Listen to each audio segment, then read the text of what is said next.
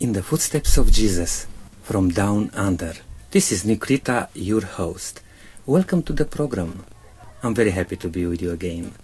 And I'm very pleased to have with me my guest, which I was looking forward for this opportunity to catch up with Julian Archer.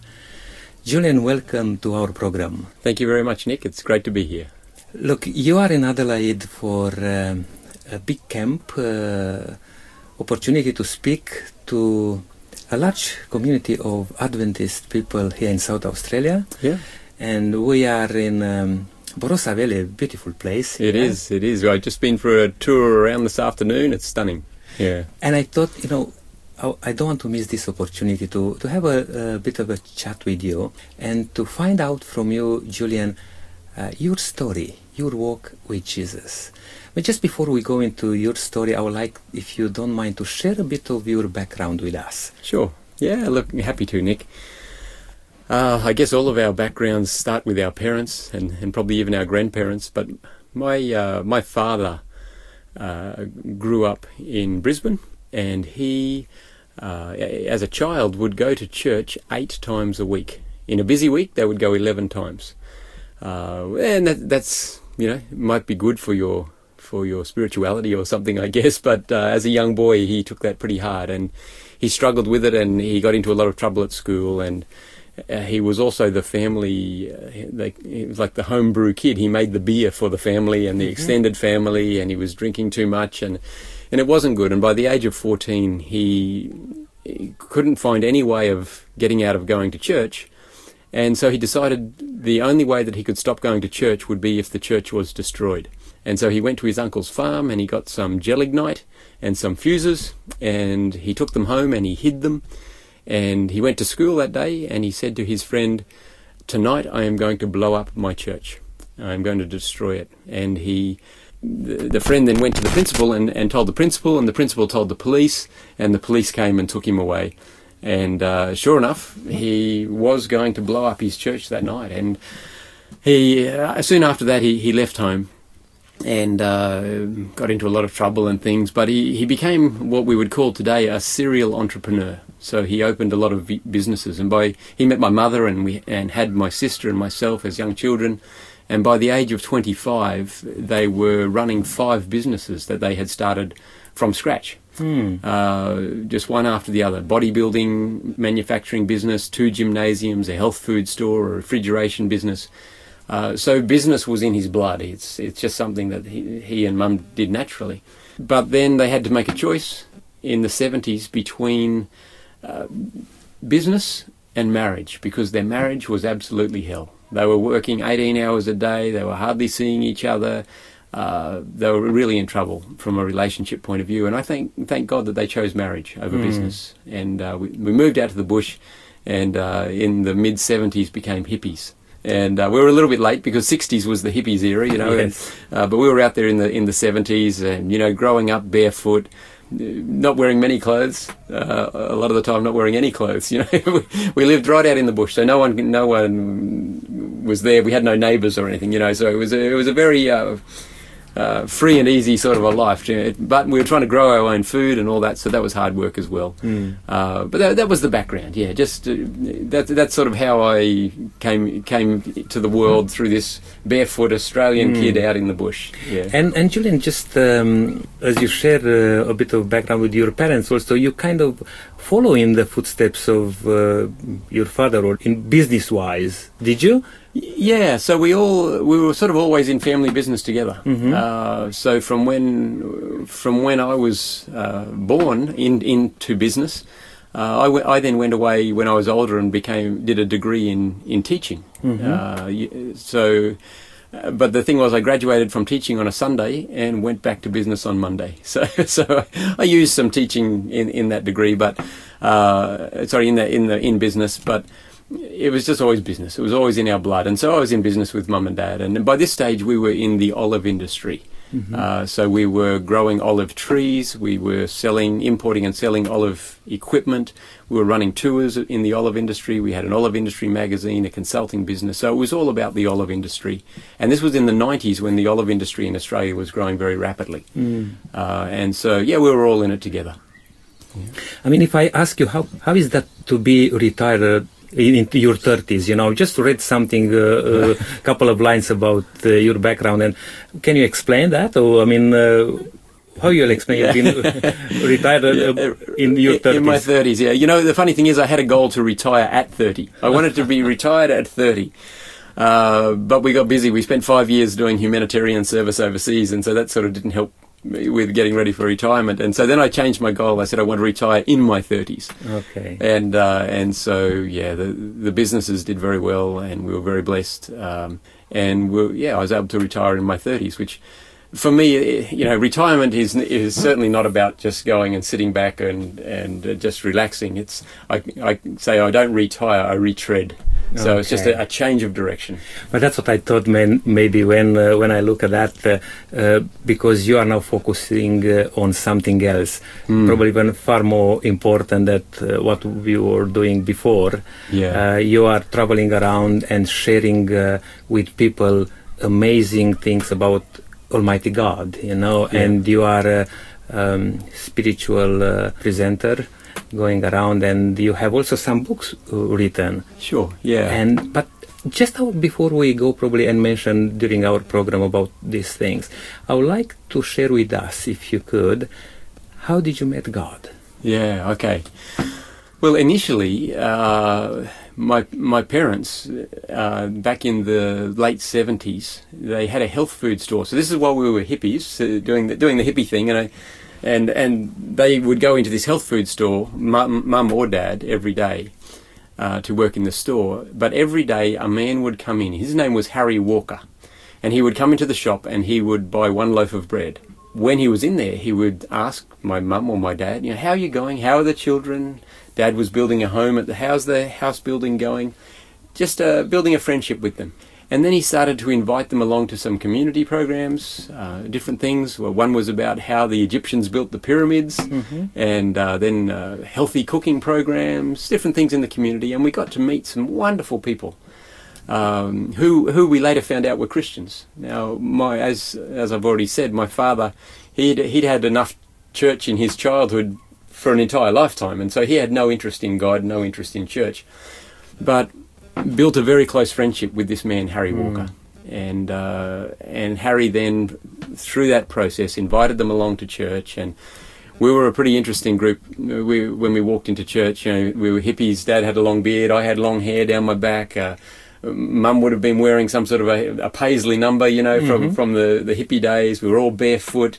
We would buy all of our groceries on Saturday morning down at the local shop and put it in beer cartons, because they were the only cartons that we had. And we would carry our beer cartons of groceries into church because our car wouldn't lock and we couldn't leave the groceries in the car, and put them all underneath the seats in church and then sit down on top of them and listen. We were a different sort of, we weren't your everyday sort of people in church, but you know, those people, they could have said a lot to us about how we were different. Hey, you need to change this. You need to change that. That's not right what you're doing. But they just loved us. They just loved us. And that's how we met Jesus at that stage. And changes came.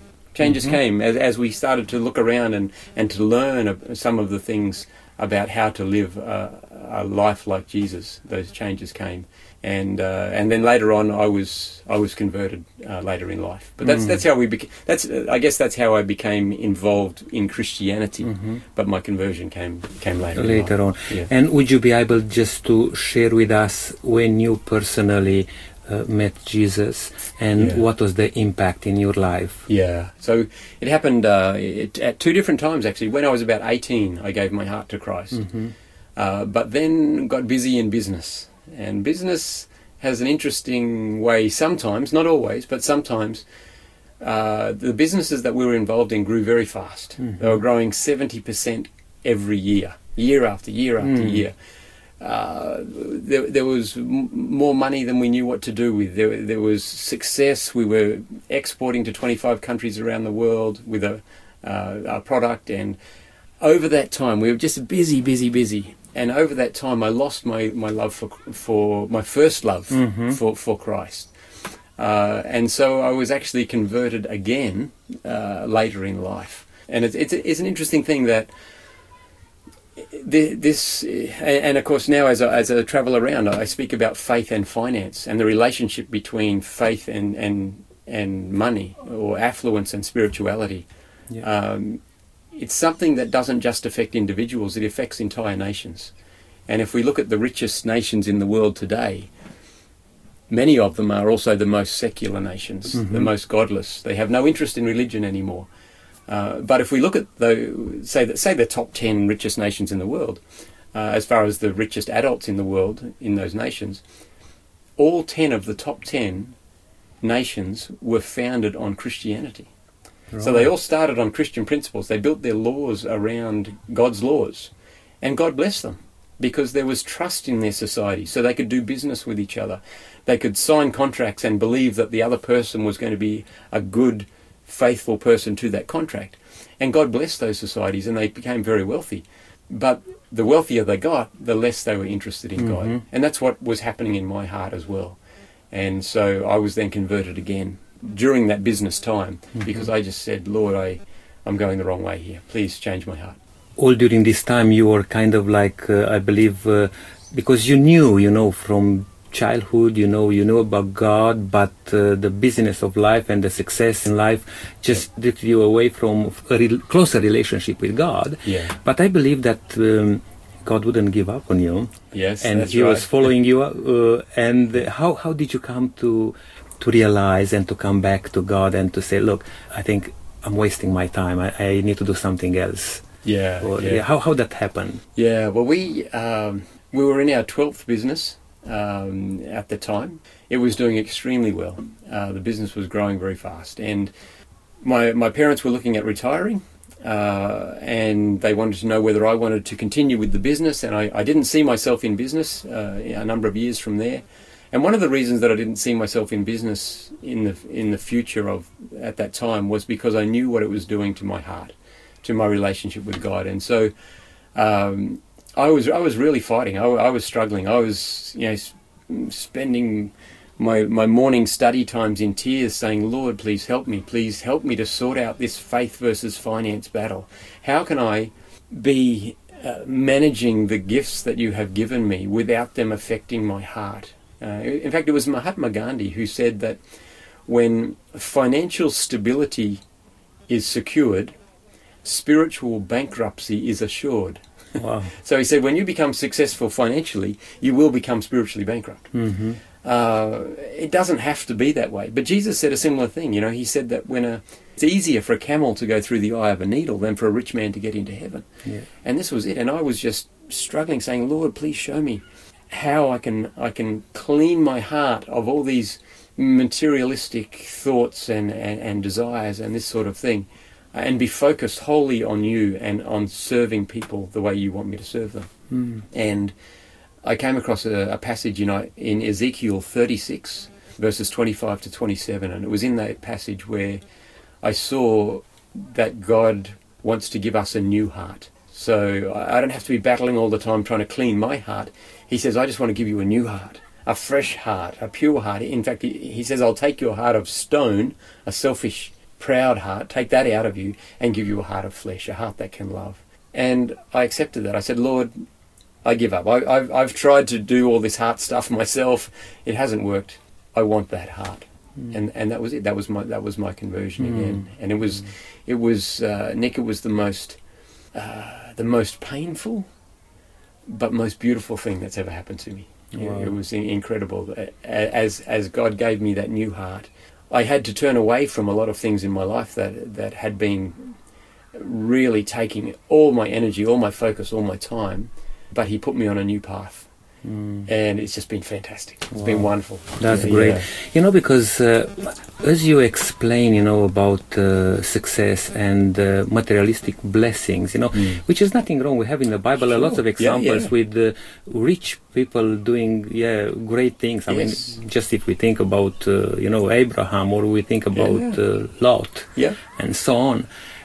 Even in our days, there are people, rich people, and have a heart for God. But you mentioned something very interesting, that the richer you get, the more attacks will come directed to you, to stop you to concentrate on God's plans with us. Because we live, particularly in these days, the latest days of this earth, and the enemy, Satan, is interested in create some sort of problems, just to keep us away from God and from His work. And now you have this opportunity to go around, and to really encourage people to treasure a relationship with God more than anything else in life. Because we live in a very materialistic society, That's right.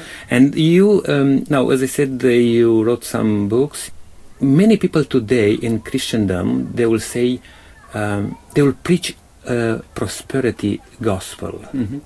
How do you relate to this thing from your point of view as a businessman and knowing these things? Is that, just develop a little bit that point. Yeah, look, the prosperity gospel is an interesting thing. And you mentioned Abraham. Remember Abraham? Greatly blessed, huge flocks, great riches. But in Genesis we read God speaking to Abraham, and He says, Abraham, I will bless you to be a blessing. So I'm not going to bless you so that you can be the richest guy in the land. I'm going to bless you so that you can be a blessing. And prosperity gospel picks up on that and says, there it is. God, I want to pray that God will bless me more so that I can share it with more people. Amen. Fantastic. That's great. But the interesting thing is that money is not neutral. And this is what I found. That as God blessed me more, gave me more and more money, the money actually got a hold of my heart. And I wanted, when God blessed me to increase my standard of giving, which is what He did for Abraham, I will bless you to increase your standard of giving. I used the blessings to increase my standard of living. So it was, I took the blessings and actually turned them into a curse in my life. And that was where the challenge was. God wants to bless us, no question at all. He loves us, He wants to bless us. But how we respond to those blessings is where it gets dangerous, where it gets tricky. And I started to worship the gifts instead of the giver. And that affected my heart, affected my relationship with Jesus. And even though we were still giving to a whole lot of different humanitarian projects and church projects and mission and different things around the world, it was affecting my heart where nobody else could see.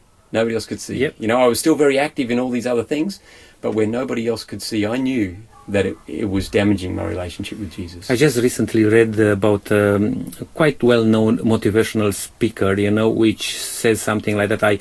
I decided to stop using my private jets and all those things, which are things which you can see. But beyond that, behind that thing, there are so many things which nobody can see what's in your heart. And how that impacted you and affects you. That's an interesting point, Julian. As you travel around and you come across with people, and I'm pretty sure that many will ask you questions like this, what's your understanding in regard to the relationship with God in the modern days, and as I mentioned a bit earlier, materialistic tendencies.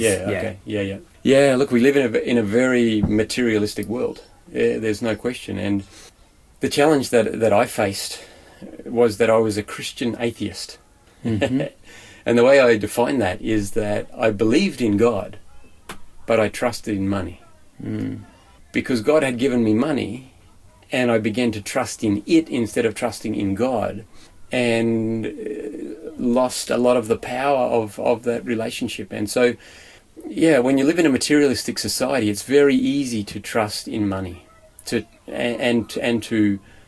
live for, and I would say worship, even though it doesn't. We certainly don't think that we're worshipping our cars and our jobs and our holidays and our lifestyle. But if we look at how we spend our money, they say that you can tell where a person's heart is just by running through their bank statements, because you can see where they've been spending their money. And if they've been spending their money on God, well, that's where their heart is. And Jesus Himself said, where your treasure is, there your heart will be. And one of the challenges that I had is that I would have one eye on my earthly treasures and the other eye on my heavenly treasures, and I was a cross-eyed Christian. So my eyes were crossed, and when I tried to follow Jesus, I would stumble because I couldn't see straight. And what I really needed to be was a cross-eyed Christian with both eyes on the cross. But I had mixed. My attention was divided so much between my earthly treasures and heaven that I was really struggling as a Christian. Referring to your book, Help. Yeah. What prompted you to write that book? And can you share a little bit with us? Yeah, it wasn't meant to be a book. All it was, the book ended up, it's called Help, I've Been Blessed. How to Stop God's Blessings from Becoming Curses. People go, what do you mean, help, you've been blessed? Don't we pray for blessings? Isn't that what we want?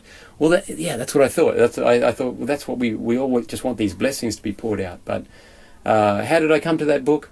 I was struggling in my own life to balance faith and finance. And I said, Lord, I've got to get this sorted out.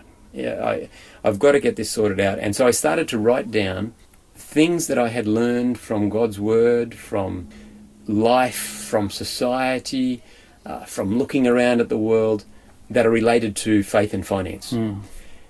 And I just started to write little lessons about things that I could teach myself to try and work out how to sort this thing out myself.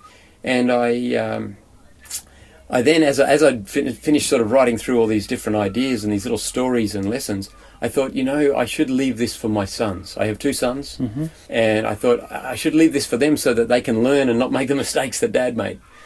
And so I started to put it into sort of little stories, like little chapters.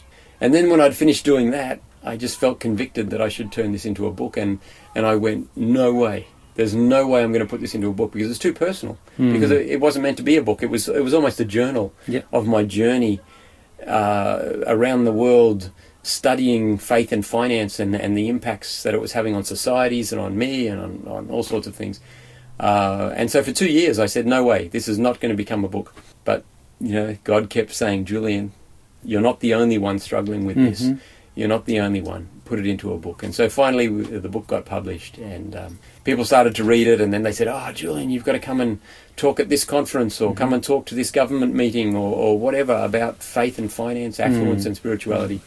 And and time is going so quick. Sure, it does, Julian. But just a little bit more in regard to this. You point out about some warnings, signs when people may worship God's blessings rather than God Himself. And you just pointed out in your life how that crept in your life, and the tendency to think that I'm blessed by God, I'm following God, but actually that can take us away from worshipping God Himself. And if you like, in the next few minutes, just before we close, just to send a message to our listeners and to share with our listeners, it will be that thing which you like to share in the last minutes we have.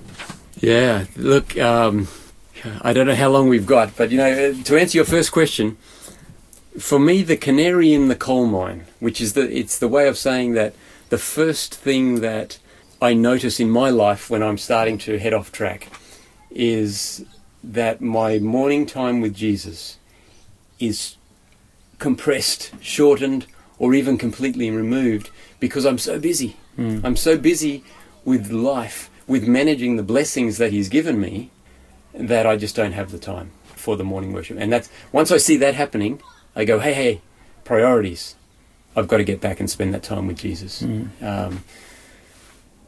So that's really what it comes down to for me. That's the first thing that I notice. Would you have a little story or something to share with us? We may have another 5 minutes to. You think we can do 5 minutes?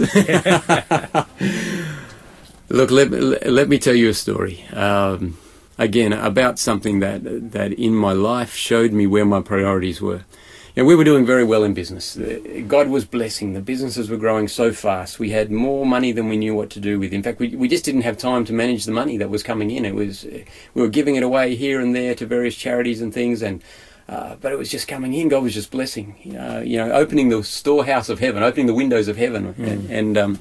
But we were living very frugally. We didn't spend a lot of money on ourselves. We didn't drive Ferraris or live in mansions or fly first class or any of this sort of thing. But there was one thing there was one thing that I really wanted, and that was a luxury watch. I wanted a watch, a really, really nice watch. And my excuse for wanting this watch was that because we were selling our products in all around the world, I needed something to show people on the other side of the world that I was successful, that the business that I was representing was a successful business. And so I thought, well, if I had a luxury watch, and it wasn't a super expensive watch, it was a Tag Heuer, about $2,500. And some people will say, oh, that's a lot of money for a watch. But, you know, you can pay $200,000 for a watch. So for me, it was a modest investment, you know. And so I decided to buy a Tag Heuer watch so that when I was on the other side of the world doing business with someone across a table, I could just sort of put my arm out in front and put my watch out in front, and they could see my watch and they'd go, oh, this must be a successful business, you know. This was my excuse. And so I decided to buy this watch. Next time I was going through the international airport, duty-free, I went up to the counter to buy the watch, and I looked down and it was a beautiful Tag Heuer with a sapphire blue face and beautiful silver around the bezel, it's called, around the face, and a beautiful watch band. It was a bit of a look at me watch, you know. It was one of those ones. And so I went to buy the watch, but I couldn't buy it because we had just done, my wife and I had just done 5 years working for a humanitarian agency in Nepal, 3 years in Nepal and 2 years at the head office in Sydney. And I knew that for $2,500 you could change a family's life. And I just wanted to buy a little piece of plastic and metal to put on my wrist, and I just couldn't do it. I couldn't justify spending that money on a watch. But I still really wanted a watch. I still wanted this watch, and so I did a deal with God. I said, God, if our business profits go from this level to this level in the next 12 months, then I will take that as a sign from you that it's okay for me to go and spend just this little bit of money on a watch. And, you know, if God didn't want me to buy the watch, then he would stop the profits just $1 short of the target, you know, and then I would know, okay, God, that's your sign. But God is a generous God, and he blessed the businesses, and the businesses grew right past that profit mark. And so I finally felt comfortable to go and buy my watch. So the next time I'm in the airport, I go to the airport, to the duty-free, and I go to buy the watch, and I still can't do it. I still can't buy it. And I'm like, this is too hard. And I say, Lord, I really want this watch. I'm going to do another deal. And so I say, Lord, and I bring my wife in on it now, and I say, in the next 12 months, we will give away to mission work, humanitarian projects around the world, whatever, we will give away the same amount of money that we earned all of last year. We will give it all away this year, the same amount, and then when I've given you this much, I'll be able to spend just this little bit on the watch. That was the deal. And so, 12 months went past, and we were finding different places to invest in God's work and help people around the world. And at the end of that time, we had given away that same amount of money, and it was like, now I can justify with a clean conscience to go and buy my little watch. And so I went to buy the watch. I walked up to the counter, I looked down at the watch, and I still couldn't buy it. Wow. I still couldn't do it. And so I decided, well, I'm going to stop looking at the ads. I'm going to stop looking at the ads in the magazines, the ones in the airport. When I go through the duty-free section, I'm just going to put my head down and I'm just going to walk straight. And so I just won't be tempted to buy this watch, you know. And so I tried that, and it didn't work. I still wanted the watch.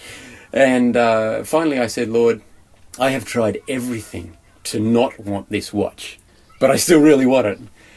But it's clear that your spirit, my conscience, is telling me not to buy this watch. So you're going to have to take this desire out of my life, out of my heart. And so I prayed, please take it out of my heart. And I still wanted the watch. And I prayed more, please take it out of my heart. And I still wanted the watch. One day, it was flight QF, a Qantas flight 97 from Brisbane to Hong Kong. I was going through the international duty-free section, and something in my head said, Julian, go and look at your watch. And so I went over to look at my watch. I didn't want to. I thought, you know, I've been trying not to look at these watches for the last many months. But I decided I'm going to go and look at that watch. And I looked down at that watch, and I saw it there. And I had a big smile on my face. You know, the girl behind the counter must have thought I was a guaranteed sale, because she's probably never seen somebody look at a watch and go, oh, look at that. But you know why I was so happy? I was so happy because I felt absolutely no desire for that watch anymore. It was gone. Wow. I had no interest in it. And I thank God that he took that desire out of my heart. And I went over to the side and I wrote a note there in the airport, just thanking God for doing the miracle in my heart, for taking away that desire for something that I think it was like a little test with God that God was giving me, saying, Julian, is your heart with me or with the watch? Are you on my side or with the world? You choose. And I thank God that through His strength, nothing that I did, you saw everything I tried failed, but through His strength, He was able to change my heart. Yeah. Thank you for that story, Julian, and thank you very much for being able to come with us a bit, just share a bit of your story, a bit of your journey, walk with Jesus, and may God bless you everywhere you go to share about the blessings of God in your life with many other people. Thank you very much, Nick. And to our listeners, I would just like to say, please just consider this, to give your heart to God, and He will change your desires. Yes. Until next time, may God bless you and keep walking in the footsteps of Jesus.